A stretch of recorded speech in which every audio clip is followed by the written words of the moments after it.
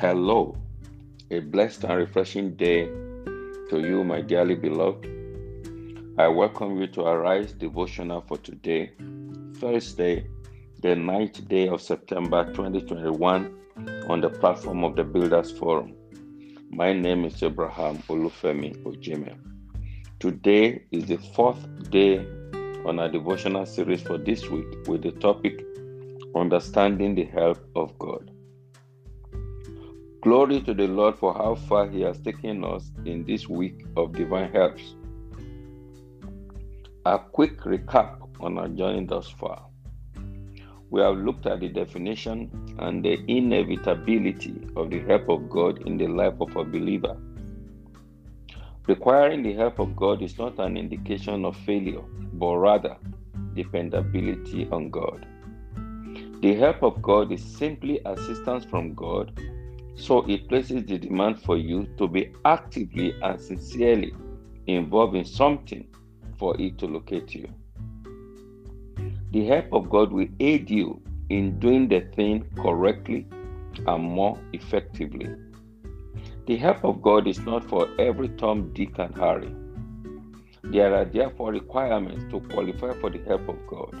If you look at Apostle Paul's affirmation in Acts chapter 26, verse 22, and I read, "Having therefore obtained help of God, I continue unto this day, witnessing both to small and great, saying none other thing than those which the prophets and Moses did say should come." End of quote. The help of God can only be obtained and not earned. You are only a receiver and not an achiever. In other words, that you are saved only makes the help of God available, but not necessarily obtainable. We therefore looked at some of the requirements that dispose you for the help of God, and these include righteousness, grace, and mercy. Yesterday, we discussed that as powerful as the grace of God is, it is often accompanied by the mercy of God. We concluded yesterday with the question, how do you provoke the mercy of God? That brings us to another very important requirement for the help of God, and that is supplication. Supplication is a kind of Christian prayer, but I deliberately choose not to use the word prayer because of our ineptitude to that word. The word supplication shows the value of the act of prayer and therefore places the demand of request on you. Let's look at the definition of supplication from the dictionary. It says, an earnest and humble request for help from someone in authority. For instance, Apostle John in his first epistle makes this clear in 1 John chapter 5 verse 14, and I read, "And this is the confidence that we have in him, that if we ask anything according to his will, he heareth us." End of quote. We have the confidence because we are aware of his capacity to perform as someone in authority. But the onus of asking rests upon you. No matter how apparent your need for help is, you must ask. That is the rule. It is a judicial requirement. No submission, no recognition. You are not recognized as qualified for divine help except you place a demand for it. You must file an injunction concerning your intentions about the help for your desire. God never assumes your desires. Listen to the scriptures. In Matthew chapter 7, verse 7 and 8, I read, "Ask, and it shall be given you. Seek, and ye shall find. Knock, and it shall be opened unto you. For every one that asketh receiveth, and he that seeketh findeth, and to him that knocketh it shall be opened." End of quote. Sir, this is the law. If you don't ask, it is assumed you don't need it, period. Not only that, God is a God of details.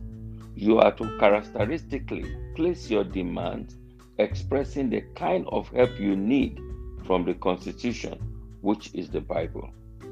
Look at the illustration Jesus made in Matthew chapter 7, verse 9 to 11, and I read, "Or what man is there of you, whom if his son asks bread, will he give him a stone? Or if he asks a fish, will he give him a serpent? If ye then, being evil, know how to give good gifts unto your children, how much more shall your heavenly Father, which is in heaven, give good things to them that ask him?" End of quote. You are to use the vocabulary that God understands to describe your needs. You must speak his language, and the language of God is his word. This therefore places the demand for you to be acquainted with his word. Educate yourself about the Constitution. Understand its vocabulary. Call a spade a spade. No hypocrisy or diplomacy. When it comes to supplication, you say it to him just exactly as it is. Remember, you are communicating with your Father. David did that wonderfully, and he always got everything he requested from God. Go through the book of Psalms. All you see is sincere and honest discussion between God and man. You will hear something like the supplication in Psalm chapter 6, verse 2, and I read, "Have mercy upon me, O Lord, for I am weak.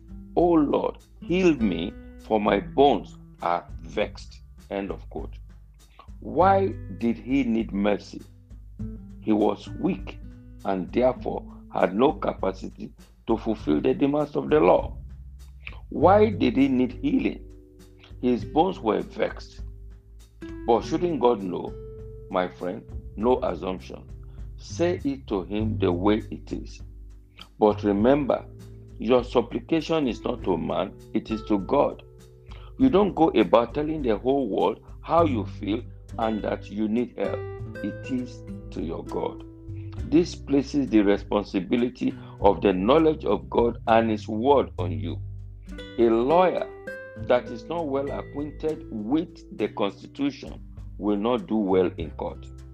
That is why the scripture places the responsibility on us in Isaiah chapter 41, verse 21.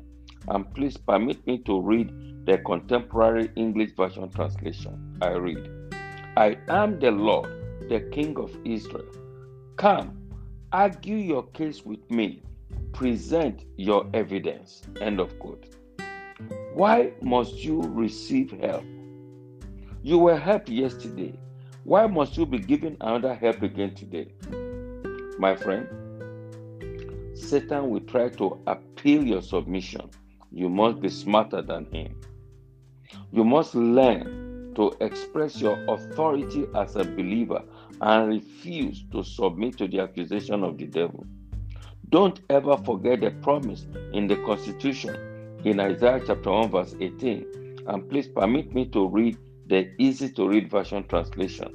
I read, "I, the Lord, am the one speaking to you. Come, let's discuss this.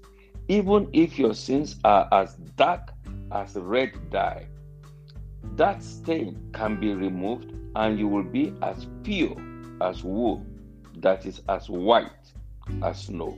End of quote. You need this understanding in securing the help of God in supplication. And remember, he is too faithful to fail. In this week of help from above, amazing helps of God will attend to you. Please let me pray for you. The help of God is the all-purpose solution to the hurts of man. The hurts of life will no longer have effect on you. This week, you will be marvelously helped by God. No more failures for you, no more disappointment and regrets.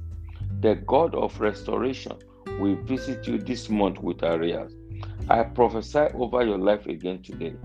Those waiting for your shame will wait forever. Goodness and mercy will overwhelm you today. The book of remembrance will be open for you. They will send for you to honor you. Where they have said you were not qualified, they will call you and hand it over to you. The Lord will prepare a table before you in the presence of your enemies, and there is nothing they can do about it. Welcome to your season of decoration and manifestations. Congratulations. Amen and amen. Peace.